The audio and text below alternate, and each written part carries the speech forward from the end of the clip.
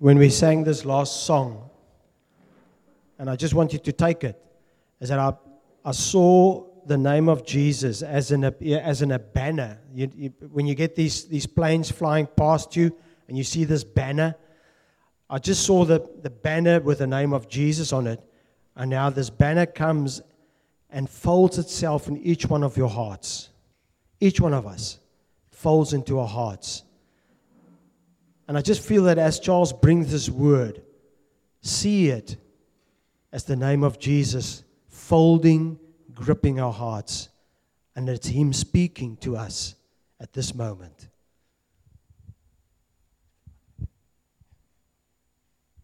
Ek wil net gou iets deel wat die Here met my gedeel het rondom vanoggend. Ek het net ervaar dat in worship is ons altyd so geneig om goosebumps moments te soek en te wil verstaan, ja, die Here is nou hier, ek voel hom en ek het my hare rys. En toe herinner die Here my net aan Moses waar hy gegaan het om die skapie te gaan soek en waar hy die brandende bos toe nou gekry het.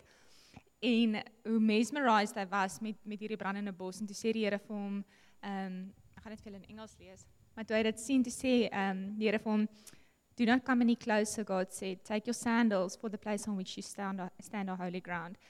En ek ervaar toe net hoe die Here sê dat dis nie altyd in 'n worship, of is nie altyd net in worship waar ons sy teenwoordigheid kry nie. En die rede hoekom Moses sy skoene moes afvat, because it's a place of actually surrendering en om verstaan op 'n plek te kom van, okay, ek lê neer dit wat ek is, en in 'n servant posisie. En ek voel net die Here sê, selfs met woord wat gebring word, moet ons posture van so 'n plek wees dat it's not just the holy ground that you're standing on in worship, but it's a posture of the heart, waar die Here wil operate en waar die Here wil werk. So as daar woord gebring word, dat dit 'n plek sal wees van, okay, this place that I'm standing on, make it a holy ground for me in my heart, Lord, dat die Here kan werk in dit.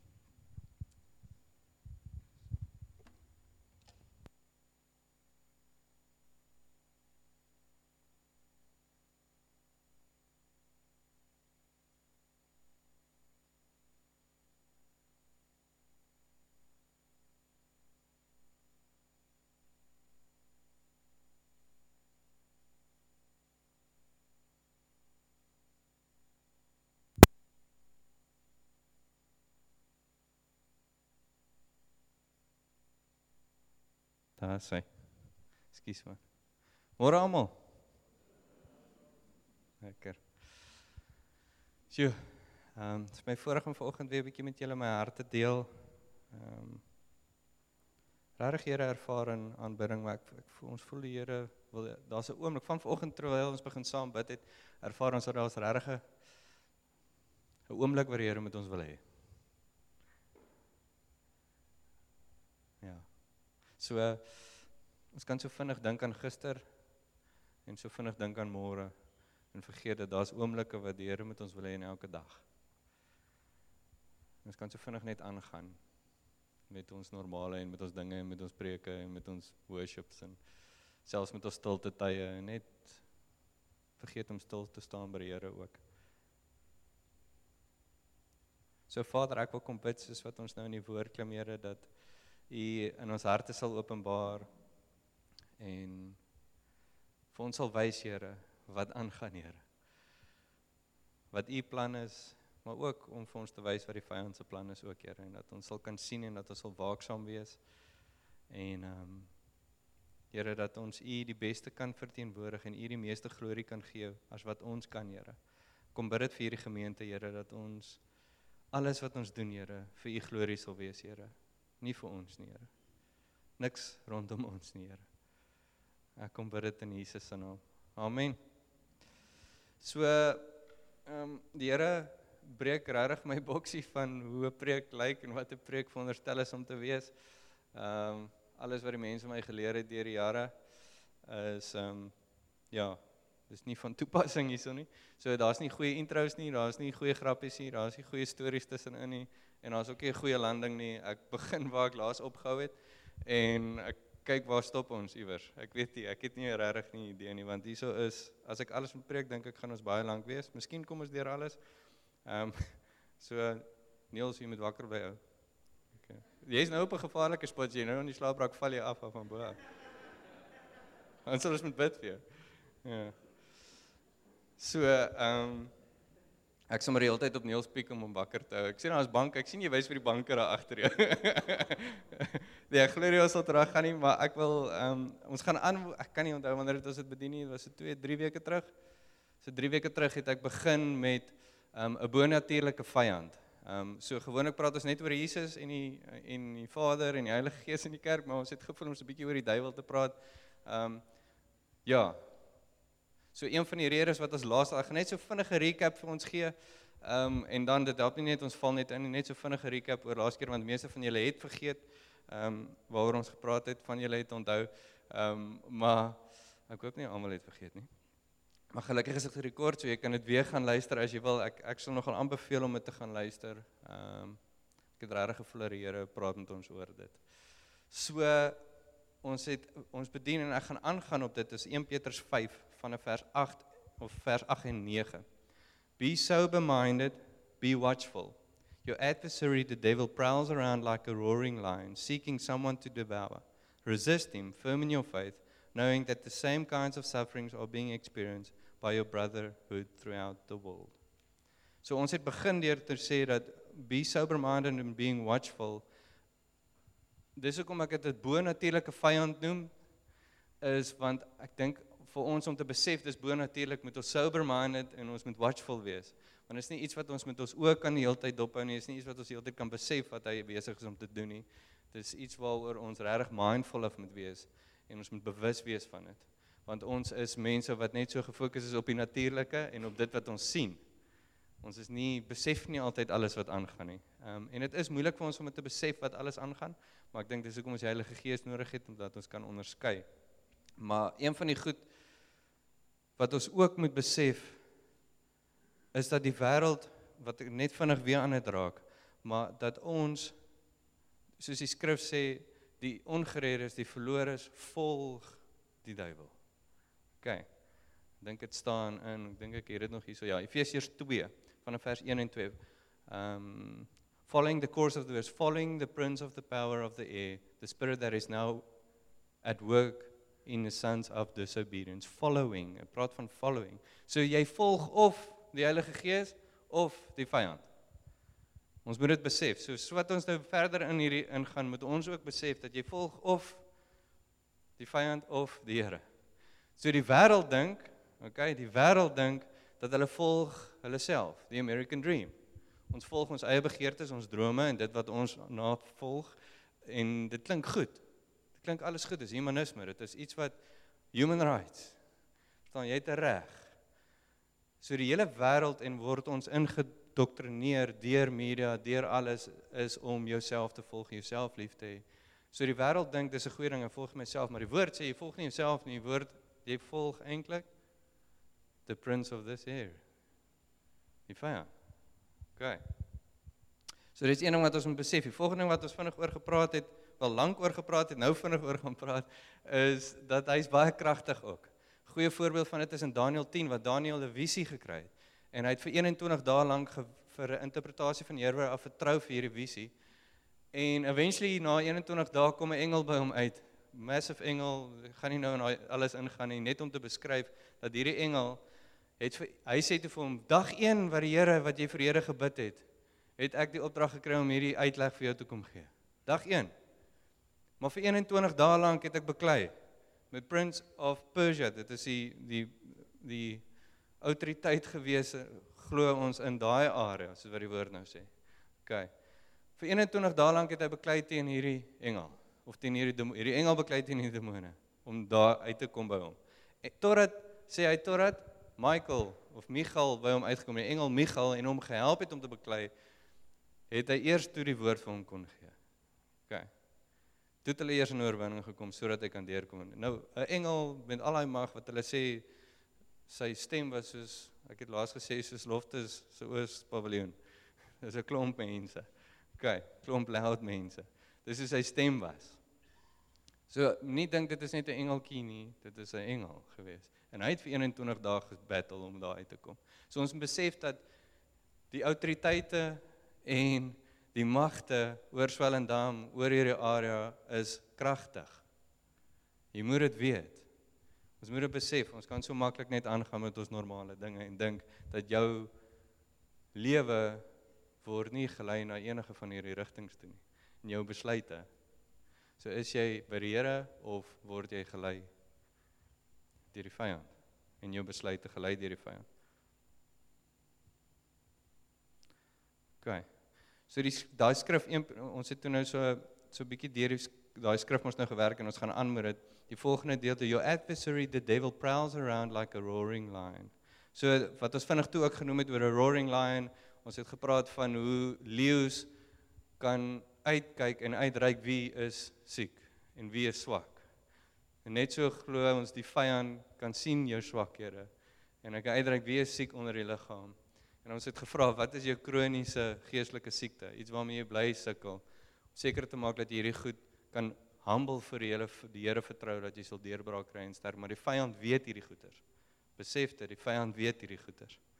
Okay. Die probleem is ons weet nie altyd wat is ons swakheid nie. Wees waaksaam en nugter. Your adversary, the devil, prowls around like a roaring lion. En dan is die volgende wat ons oorgesels het, is seeking someone to devour. En hoe devour hy ons? Hoe verslind die leeu ons? Hoe verslind die vyand? En daar het ons begin by 1 en ek gaan aangaan met dit vandag. So ek gaan net weer eers nommer 1 vir ons net recap en sê dat een van die maniere ons verslind is om te weet dat die vyand jok. Okay, hy is die vader van leuns. En dis een van die goed wat ons optel. Al hierdie goed wat ons oorgesels oor hoe ons verslind is nie deur ervaring nie, dis net wat ons sien in die woord. Dis alwaaroor ek wil praat. Ek wil nie te ver in dit ingaan nie, maar dit wat ons wil weet van die vyand en dit wat ons nodig het om te weet van die vyand is in die woord en niks meer nie. Baie belangrike punt. Okay. So, wat ek heel aan die begin gesê het vorige keer is, die vyand wil doen een van twee dinge. Hy wil of hê. Jy moet heeltemal te veel aandag aan hom gee. Okay. Sodat jy so gefestig is op hom en dit wat hy besig is om te doen, dat jy vergeet dat eintlik dis daar God wat klaar oorwinning gegee het. Okay. Maar, so dis een manier wat hy probeer doen. So hy gaan jou so besig hou, al is jy 'n kind van die Here, sal hy jou so besig hou met wat hy dink, wat jy dink hy dink, of wat jy dink hy doen, wil hy jou so besig hou met dit, dat jy vergeet om by die Here in te trek. Okay. Of die ander ding wat die vyand doen is, hy wil jou apaties maak oor dit. Is dit die regte woord? Hy wil jou rustig maak oor hom. Vergeet van hom. Sê die woord enigstens iewers dat ons moet vergeet van die vyand? Nee. Be sober-minded and be watchful. Okay. So,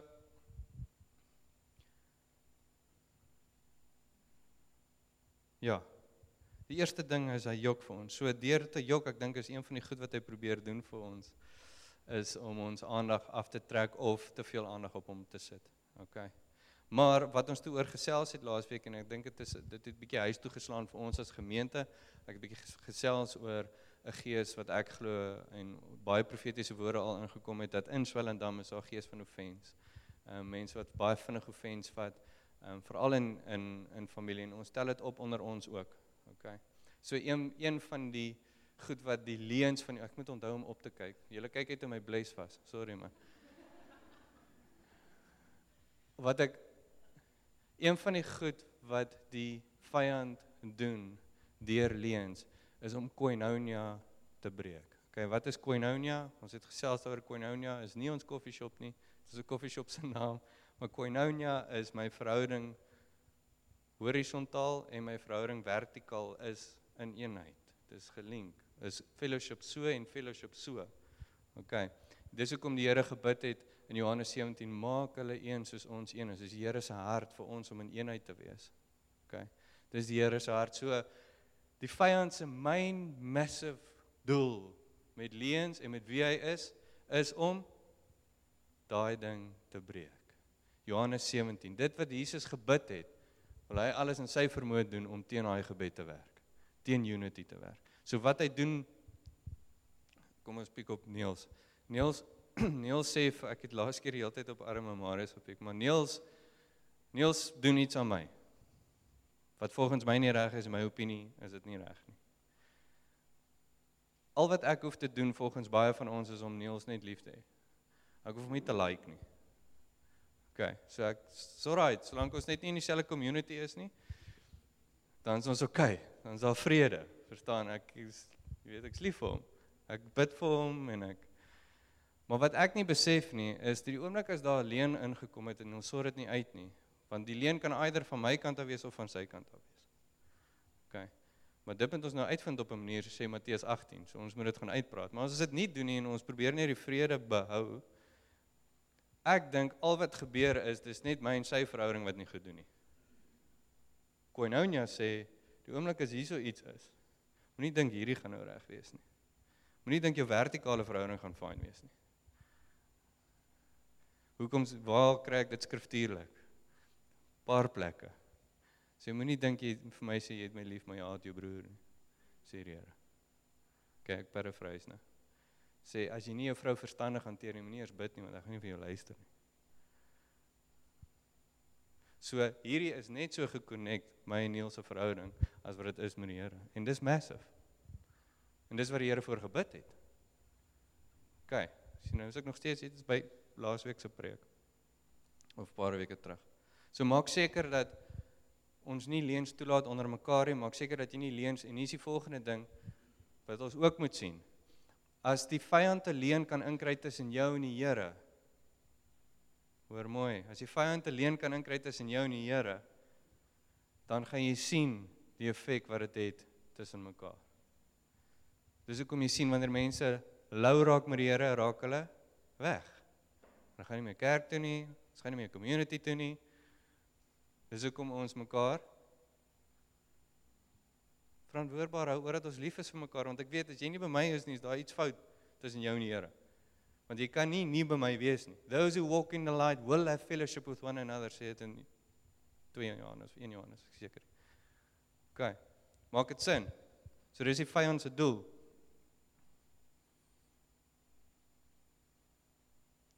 So hier is ons by die volgende punt. Punt nommer 2.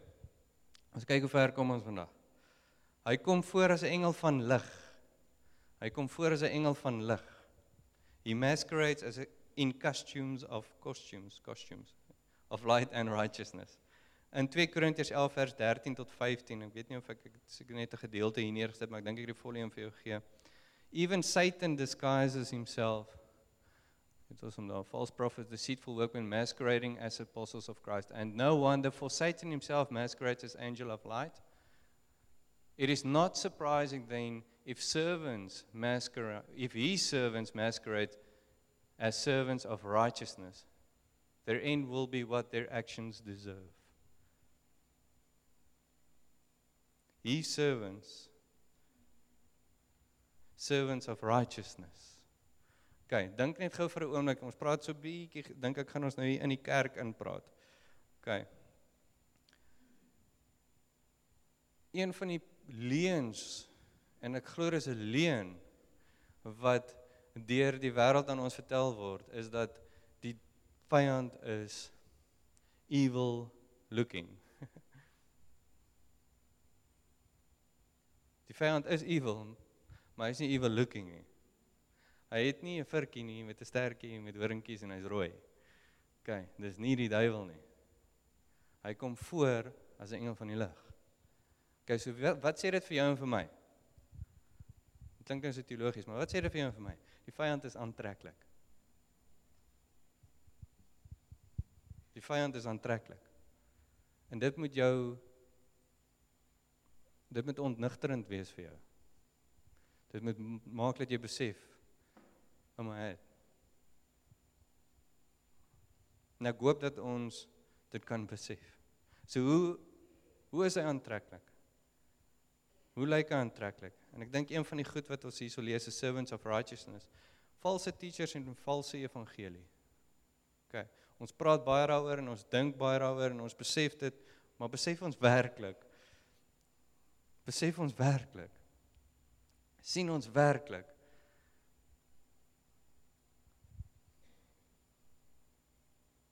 In Matteus 7 vers 15, ek het dit nie vir jou gegee nie, is wolves in sheep clothing. In Handelinge 20 vers 30 says, they will not spare the flock and will draw people away to destruction. draw people away to destruction.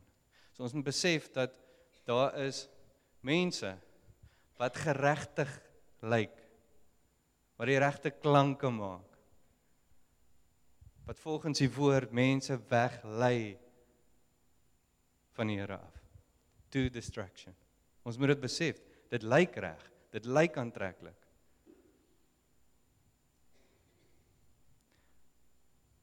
Weerens die wêreld dink hulle volg hulle self, en ek glo en hier is die skokkende ding, iets wat ons aan moet dink, die kerk dink hulle volg iets geregtig, maar eintlik volg hulle die vyand. Ek sê nie die kerk as hy geheel nie, ek praat van dele van die kerk kan dit mee gebeur, want dis wat die woord sê, en daar sal baie van dit wees. Okay, nou hoeveel van hulle ken jy regtig? Hoeveel valse teachers ken jy regtig? Ek weet van so 'n paar, ek gaan nie nou begin name noem nie, maar ek weet van so 'n paar. Maar laat dit nie jou dink, as die woord sê, daar gaan baie wees, veral in die eindtye, wat ek glo ons in begin beweeg. Dink jy nie, ons mis dalk van hulle nie? Ek vra net, ek sê nie, ek vra net. Dis 'n vraag wat jy jouself moet afvra.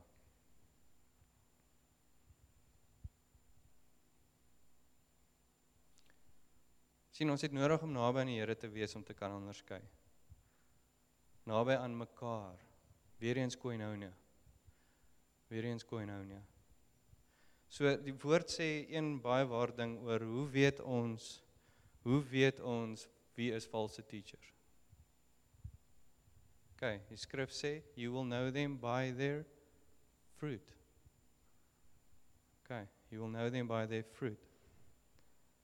So fruit het ek al baie gehoor wat ek glo van die false teachers is, en sit ek en luister van hulle goed, dan sê hulle sê, ek hoor mense maak aanklagte teen my, maar hoeveel mense het, kyk my vrug, kyk hoeveel mense volg my. So daar is 'n leuen. Fruit het absoluut niks uit te waai met jou gift nie. Niks. En dit sal ons by uitkom. So wat volgens, as ons kyk na 'n gospel, of ons kyk na iemand wat 'n gospel, ons kyk na false teachers en prophets, okay. Wat is die fruit wat ons na moet kyk? So en dit kan ons sien, hy is veronderstel om 'n ouderling te wees, volgens die woord staan net die 2 ampte, ouderling en diakens. En 'n ouderling se fruit het niks met sy gift uit te waai nie, dis karakter. Okay, so kom ons lees 1 Timoteus 3. Ek weet nie of ek dit vir jou gegee daar. Now the overseer must be above reproach, the husband of but one wife. Okay, so dink gou in julle kop, 'n kerk van 50,000 mense, of iemand wat jy volg op die internet. Hoeveel van hierdie goed, wat hulle noem, wat vrug is, glo ek, van karakter, nie gifts nie, hoeveel van hierdie goed kan jy van hierdie persoon weet?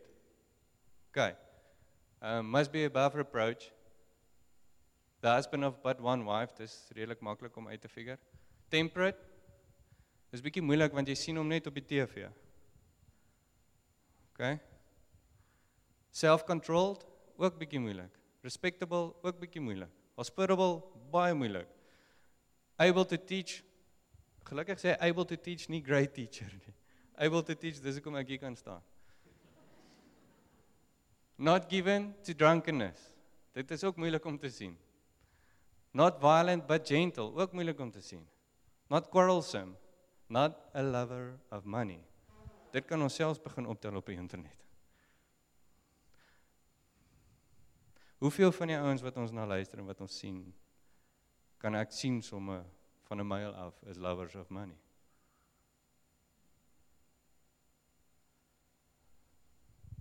Nou vra ek jou, hoeveel van die kerk vandag volg servants? Wat is servants? Servants of righteousness, wat hulle net voorkom as dit? Of so, hoekom sê ek hierdie goed vir julle? Ek wil julle geloofstig vir dit wat ons besig is om hier te doen. Is dit wat die vyand teenwerk. En wat bedoel ek met dit?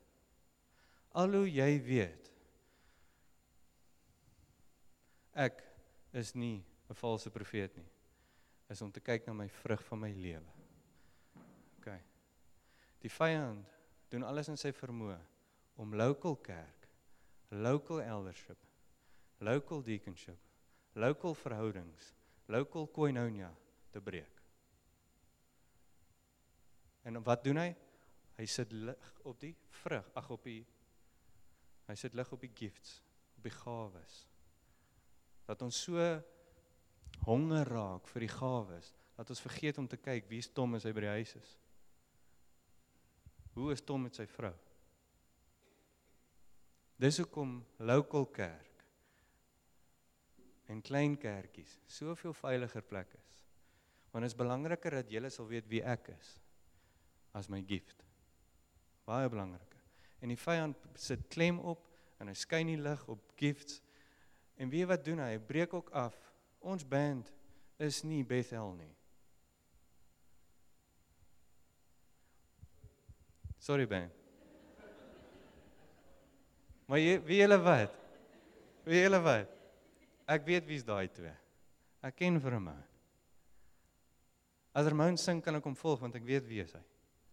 Ek ken sy karakter. Ek weet hy is lief vir Here. En dis hoekom ons as communities nie net op woensdae by mekaar kom nie. Dis hoekom ons mekaar moet ken, sodat ons by daai karakter kan uitkom. Nie by jou gift nie. Jou gift is beautiful, want dit is van die Here af. Maar, mens kan vloei buite daai ding, want dit is vir Here dit vir die mense gegee. En hulle sal verantwoording doen vir wat hulle doen met daai gift. Hulle sal vir die Here staan eendag. Net so gaan ek en jy vir die gawe wat die Here vir ons gegee het in hierdie local liggaam. Jy gaan dalk nie, en ek gaan dalk nie op die internet 50,000 followers elke Sondag hê nie. Maar ek gaan weet wat gaan in Wellen se lewe aan, en ek gaan hom kan lei in dit, en dis wat die Here vir my gegee het. Dis my gawe. So maak seker dat ons waaksaam is wie ons volg en wie ons lei. So wanneer die local pastortjie vir jou vra, asseblief, wees versigtig wie julle luister op die internet. Is dit nie om beheer oor mekaar te hê nie, is net, jy weet nie wat se vrug het daai mense nie. Ons almal, ek inkluis is gevang gewees met Ravi Zacharias. Omdat ons hom nie geken het nie. En die mense om hom het nie geweet wat hy doen. Ek weet nie wie julle weet het, ek het baie geluister na hom. En dit het uitgekom na sy dood, toe hy vrouens verkragt het en goeters gedoen het, in 'n tweede lewe. So, dit wat ons hier doen, hoekom sê ek hierdie goed? Die vyand probeer dit wat ons hier doen breek. En oordat ons nie lyk soos Bethel nie, oordat ek nie preek soos wie ook al nie. Francis Chan, John Piper.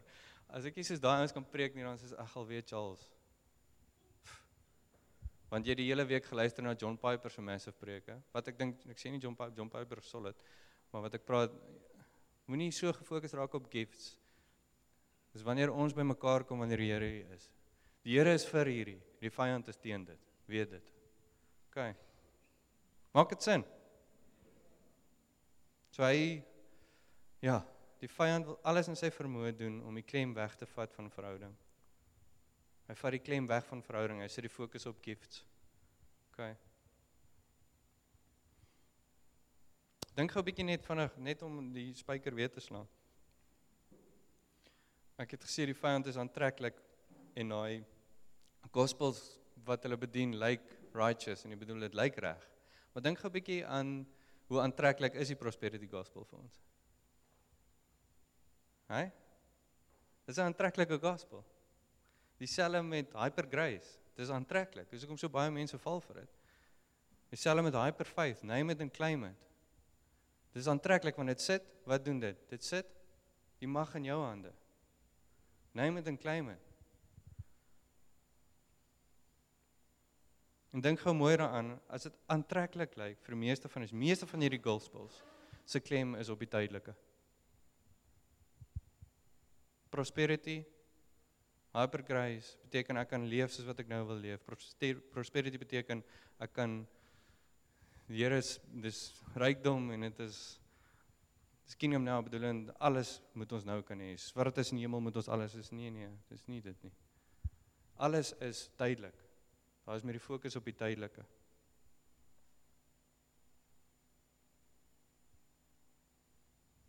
Nou wil ek jou vra, hoeveel van jou lewe en passies is gekoppel aan die tydelike? Ek vra dit weer vir jou, hoeveel van jou lewe en jou passies en jou begeertes is gekoppel aan die tydelike. En hier is my volgende vraag wat ek vir jou gaan vra, of 'n ding wat jy moet besef oor, is dat die vyand weet wat is jou begeertes en jou passies. En hy gaan dit baie aantreklik vir jou laat lyk. Baie aantreklik. En hy gaan jou probeer wegvat van koinonia af. Van dit wat ons hier doen.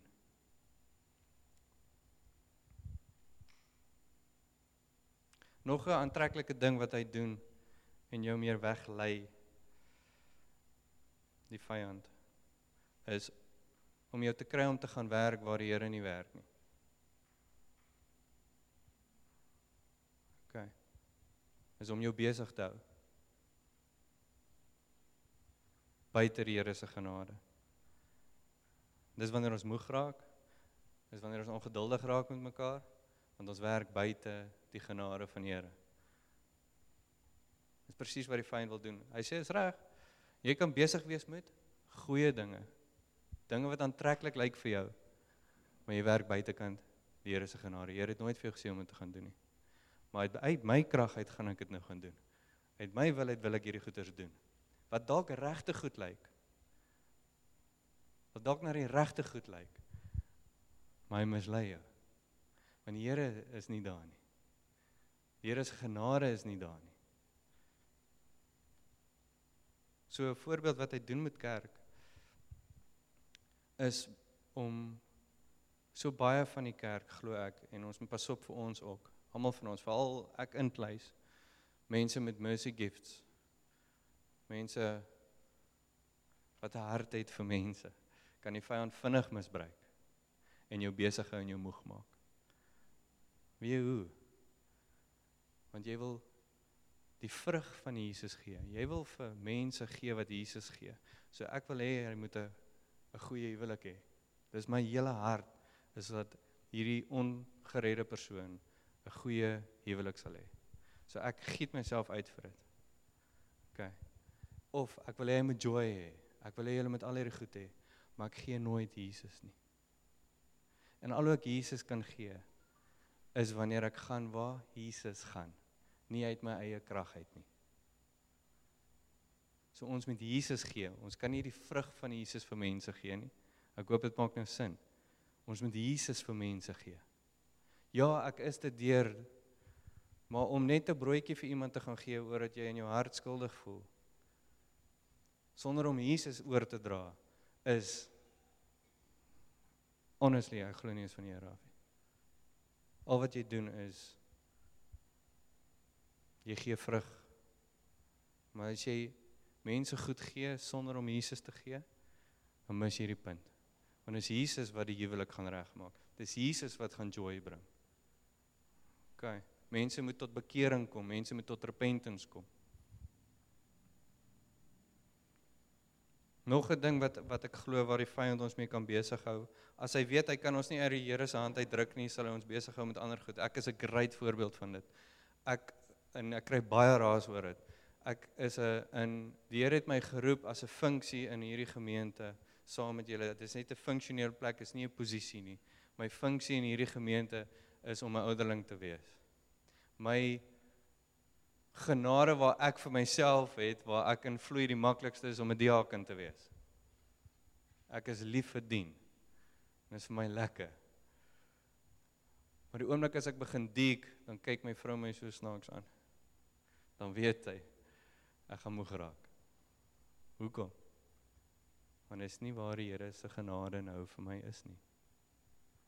Dit is nie waarvoor hy my nou geroep het nie. Alhoewel dit vir my die maklikste is en die lekkerste is om julle te dien en goeders te doen, is ek geroep om te bid en by die Here in te trek. Dis waar my genade lê. So maak seker dat jy nie soos Charles is nie, wat battle met dit nie. Want die vyand wil my bly besig hou, hy bly skuldgevoel voor my voete neergooi. Sê, jy word betaal by hierdie kerk. Nou Kevin verstaan nou ene. Jy word betaal, jy beter dit en dit en dit en dit ook doen, sodat jy jou geld kan verdien. Dit is maar net my persoonlike wandel met die vyand. Ek weet, die Here het my geroep vir 'n spesifieke ding. Dis om te bid vir hierdie gemeente. En in te trek by die Here. en julle liefde en verhouding te bou, dis nie dat ek dit nie doen nie. Maar ja, maak dit sin. So maak seker dat dit waar die Here jou voor geroep het in daai community, waar die Here jou voor, en hoe doen ek dit? Ek hoor by die Here. So Here, wat is hierdie oomblik vir vandag? Wat wil U hê moet ek doen? Hierdie Woensdag vir community of Vrydag by iemand te gaan kuier? Hoor by die Here, moenie net doen oor dat jy skuldig voel jy moet iets doen en dan nooi jy net iemand vir iets. Ek hoop dit maak nou sin. Beweeg in die Here se genade. Hoor wat sê die Here vir jou. Want die vyand gaan jou probeer moeg maak en hy gaan jou probeer besig hou. OK, en dan brand ons uit, soos wat ek het. OK. Want ek het die vyand se leuns geglo. Net vinnig, ek het geweet ek is nou nog steeds by punt 2, maar gaat maande vat om deur die preek te kom. Net 'n ding wat ons ook moet besef, en ek wil hê julle moet hierdie mooi verstaan en reg verstaan. Die vyand kan boeties en sissies gebruik om jou moeg te maak. As jy buite die grace van die Here werk. Partykeer probeer ons conviction bring vir mense. Ons kan nie conviction bring vir mense nie. Ons kan net waarheid bring. Ek kan vir jou waarheid gee, maar ek kan nie Jesus vir jou wees nie. Ek kan nie die Heilige Gees vir jou wees nie. OK. So wanneer jy probeer en hierdie mense is net daai ou in die community wat jou leeg trek, daar's dalk iemand anders wat daai deurbraak moet bring in 'n conviction. Ek hoop dit maak sin wat ek nou sê. So moenie werk waar die Here werk. Werk waar die Here werk. As die Here vir jou sê op jou hart lê, hey, gaan drink koffie saam Marius, dan doen jy dit. OK. Maar moenie net uit jouself uit almal gaan sien nie. Maak seker ons word gelei deur die Here. OK, want ek voel ek moet almal sien nie. Nee. Kom ons wees gelei deur die Heilige Gees. OK. Maak dit sin?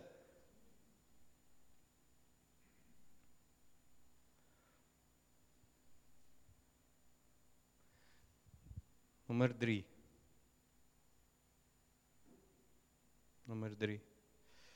Onthou weer die vyand lyk baie aantreklik, né? En nommer 3 is tekens en wonders. Tekens en wonders. Kan die vyand tekens en wonders doen? Jo, moeilike toppie. Kan hy? Kom ons kyk wat sê die woord. 2 Tessalonisense 2 vers 9. Ek dink ek het dit vir jou gegee nie, ek gaan dit net vir julle. The coming of the lawless one is by the activity of Satan with all power and false signs and wonders, and with all wicked deception, for those who are perishing because they refuse to love the truth and to be saved. False signs and wonders. Power and false signs and wonders. Is it, lyk dit fake? Lyk dit fake? Nee, Matteus 24 vers 24. Jesus sê, in die laaste dae sal dit so wees, dat false Christ and false prophets will arise and show great signs and wonders, so as to lead astray, if possible, even the elect.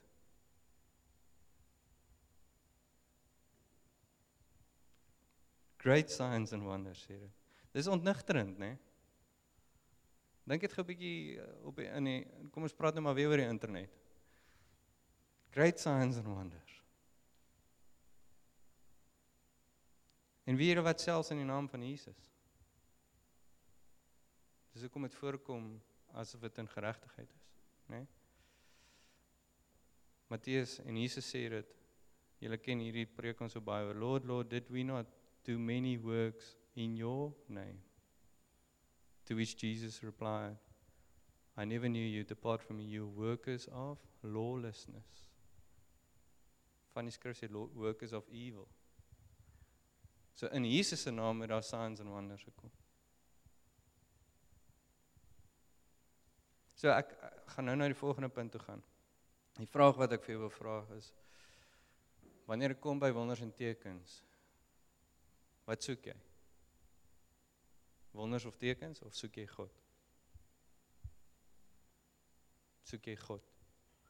Maak seker jy soek God en nie wonders en tekens, want wonders en tekens sal jou vind. Dis sobering, né? Dis ontnigterend om te dink aan hierdie goed. Maar die Here sê ons moet waaksaam wees. Dis nie goed wat baie mense bedien oor om te sê dat die vyand doen ook miracles nie. Ons moet besef. So kom ons wees geesgelyk, kom ons klank by mekaar, na wie ons luister en na wat ons kyk en wat ons soek. En met wat se hart ons dit soek. Want weer eens die vyand weet wat jou begeertes is. Okay. Jy kan dit gaan soek by ander plekke. Die vierde een is, Satan causes some sickness and disease. Some sickness and disease. In Lukas 13 vers 16 sê Jesus, ought not this woman, a daughter of Abraham, whom Satan bound for 18 years, be loosed from this bond on a Sabbath day. So Jesus sê dat sekere siektes, okay, Jesus sê in hierdie geval is dit as gevolg van die vyand, wat die vyand al gebind het. Ek dink sy is krom getrek gewees, ek dink. Ja, as ek het reg onthou. In Handelinge 10 vers 38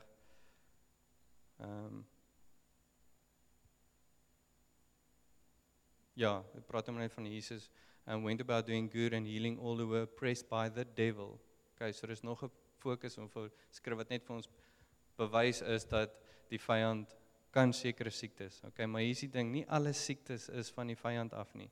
En ek wil net vinnig met ons gesels oor dit. Ons weet van die doring in die vlees van Paulus. Maar die beste voorbeeld van dit is in Johannes 9 vers 3. It was not that this man sinned or his parents, but that the works of God might be displayed in him. Okay. So pas op dat ons nie 'n boksie maak van healing nie. Pas op dat ons dit nie in 'n boksie sit en elke keer as iemand 'n nuus het, 'n demoon uit om uit probeer dryf nie. Okay. Maar daar is mense wat siek word as gevolg van die vyand wat te werk en hulle het 'n deur dalk oopgemaak of wat ook al. Okay. Dat die vyand, maar dit is nie elke keer nie. So hoe weet ons, partykeer is dit, partykeer is dit nie. Okay. Hoe weet ons? So belangrik weer eens, geesgelei. En as jy niks, hier is die ding, as ek voor iemand staan en ek bid vir hulle vir genesing, ek probeer altyd eers bietjie net hoor wat sê die Here. Ek begin nie net dadelik bid nie. Okay. Tensy ek dit in 'n noodgeval is of wat ook al, maar ek bid eers bietjie in my taal en probeer hoor wat sê die Here vir my. En dan, as ek niks hoor nie, wat doen ek? Dan bid ek.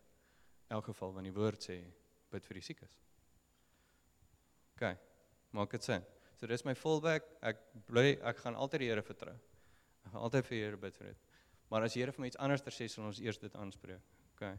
As die Here vir my sê, ek dink hierdie is dalk demoniek, of hierdie is as gevolg van sonde in hierdie persoon se lewe, kan dit wees, die persoon moet eers repent, anders gaan nie, en dit is alles biblical wat ek nou sê, ek gaan nie, wil nie hele teaching oor dit doen nie, maar wat ek probeer vir julle sê, is moenie 'n boksie maak van dit nie, en die vyand kan dit wel doen, so dit is een van die maniere. Is julle nog met my? Ek gaan die volgende paar punte, en dan sal ek met daai ander punt sal ek klaarmaak, ek gaan kyk of ek deur kan kom. Satan fights against our plans to advance. Die vyand beklei en weerhou ons planne om die koninkryk uit te brei.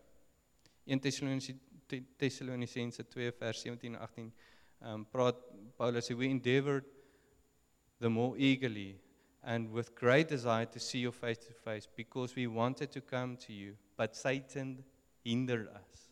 Die vyand het die werke en die uitreik wat Paulus hulle beplan het, maar die Here voorgee het hy gehinder. So weet wanneer jy op uitreike gaan, is great om op uitreike te gaan, maar weer die oomblik as jy gehoorsaam is in daai plek, dat die vyand gaan ook alles in sy vermoë doen om jou weg te lei van dit, om dit te stop. Veral wanneer jy in jou hart begin kry, 'n begeerte om meer uit te reik, of na ander kerke toe te gaan, ander Josteens of 412s, of saam met ons op uitreike te gaan, weet dat die vyand gaan dit probeer stop. Al is dit net in jou hart. Okay. Die 6de een.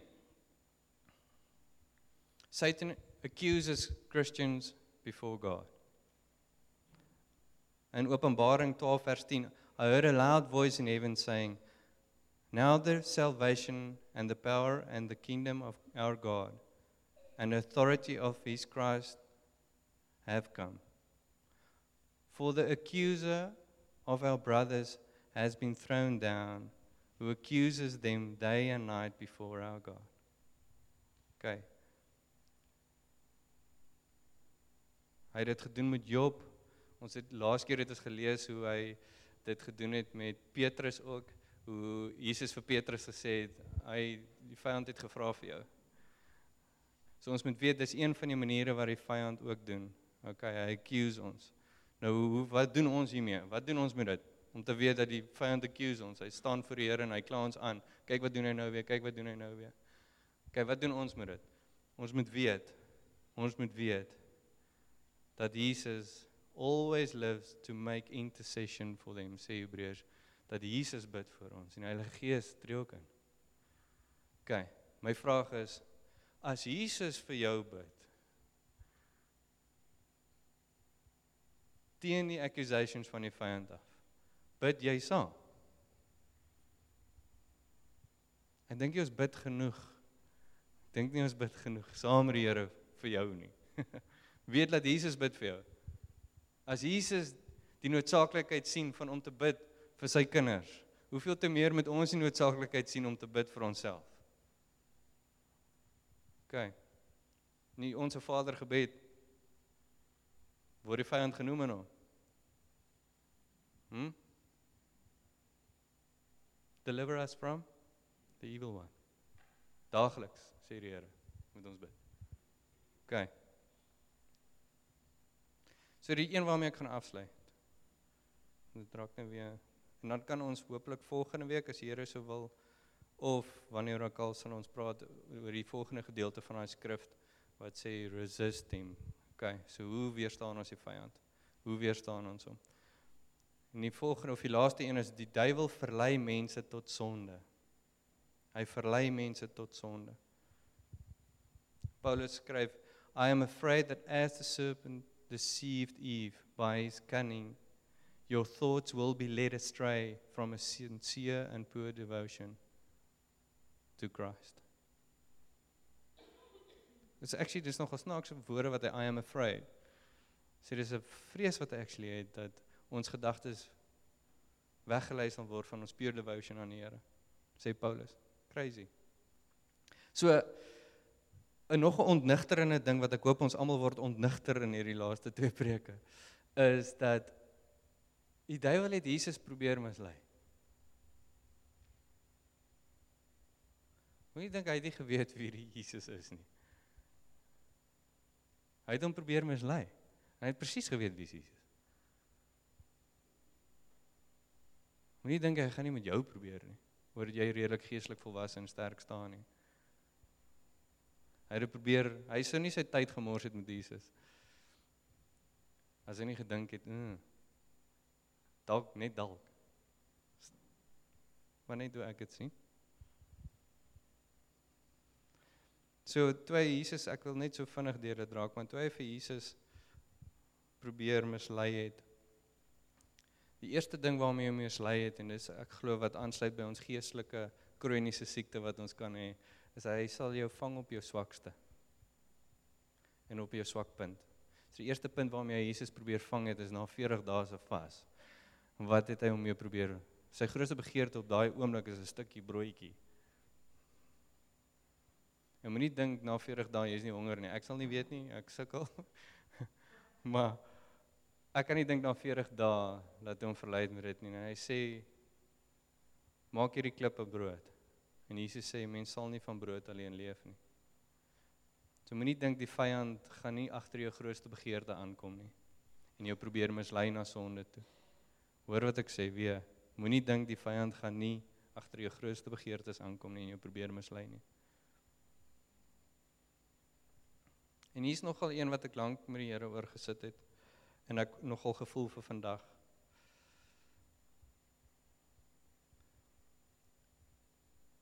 Dit is 'n snaakse vraag wat die vyand vir Jesus gevra het. Hy sê, as u die seun van God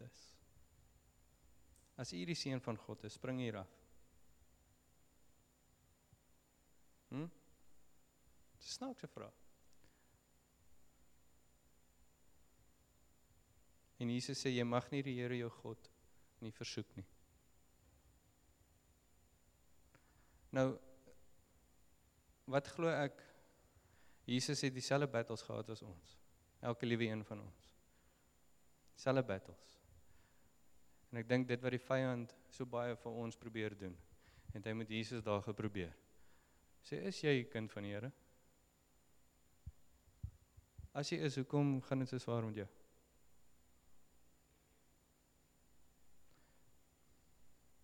Is jy die seun van God? Spring dan nie af. So hy toets hom vir iets wat in die bonatuurlike dalk moet gebeur vir jou.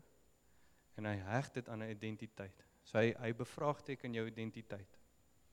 So baie in my lewe en my geestelike lewe het die Here my identiteit of die vyand my identiteit laat betwyfel dat ek 'n kind van die Here is. Want ek sien net nie baie wonderwerke nie. En so baie keer wanneer ek stilte tyd word, dan soek ek hierdie bonatuurlike aanraking van die Here af.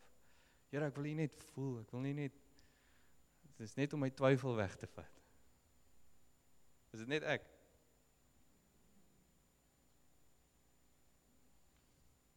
En ek partykeer kan ons grootste begeerte wees om net 'n bonatuurlike aanraking te hê en 'n miracle te hê van die Here af, sodat ons iets kan hê waaraan ons kan vashou. Net dat ons twyfel kan wegvat van ons identiteit van wie ons werklik is. En dit is presies wat die vyand probeer doen net met Jesus. As u die seun van God is, spring hier af.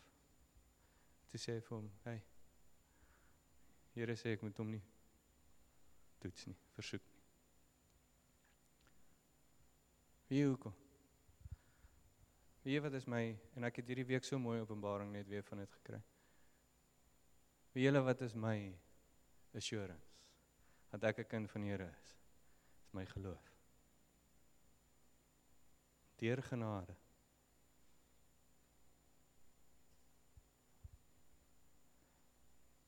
Ons geloof moet maak. En hoe resist ons om in faith? Dis een van die goedjies wat ons dalk oor gaan gesels. Maar ons geloof maak vas dat ek my identiteit in die Here, my geloof toe. Sê Here, ek sien dalk nie u nou in hierdie situasie nie. Ek sien nie die deurbraak nie. Ek sien dit gaan swaar. Maar my geloof maak vas, ek weet ek's 'n kind van U. En ek weet U is goed. Maak dit sin? En dan die een wat ons almal altyd weet, wat die vyand vir hom ons mee gevra het. As jy voor my sal kniel, dan sal ek vir jou alles gee. En hy sê, gaan weg Satan, want daar staan geskryf, die Here jou God moet jy aanbid en hom alleen. Moenie dink, dat die vyand sit nie, die vyand kan jou nie bless nie. Moet dit nie dink nie. Die vyand kan jou seën. Hy kan jou weglei, van waar die Here jou wil hê. Want alles hierso, hy is, soos Jesus actually sê, he's the God of this world. So moenie dink hy kan jou nie bless nie, om jou weg te lei van die Here af nie. Okay, sodat, en dan dink jy volg jouself, jy dink hierdie is dan goed. Not everything good is God. Jy dink hier is goed.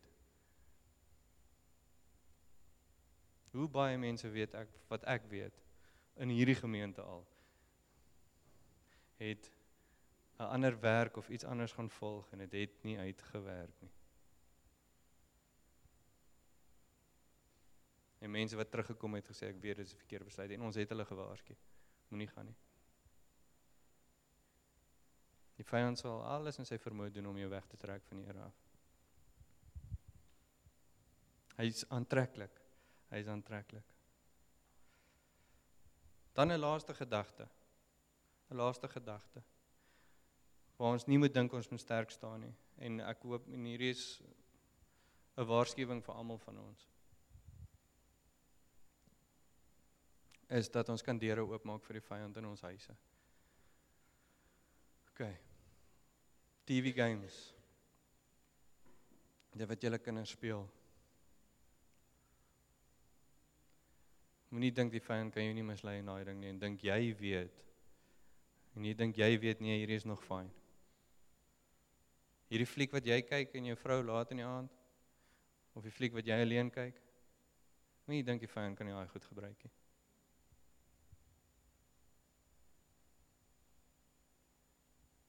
Hier is 'n volgende ding wat bietjie nader aan die huis ook kan wees.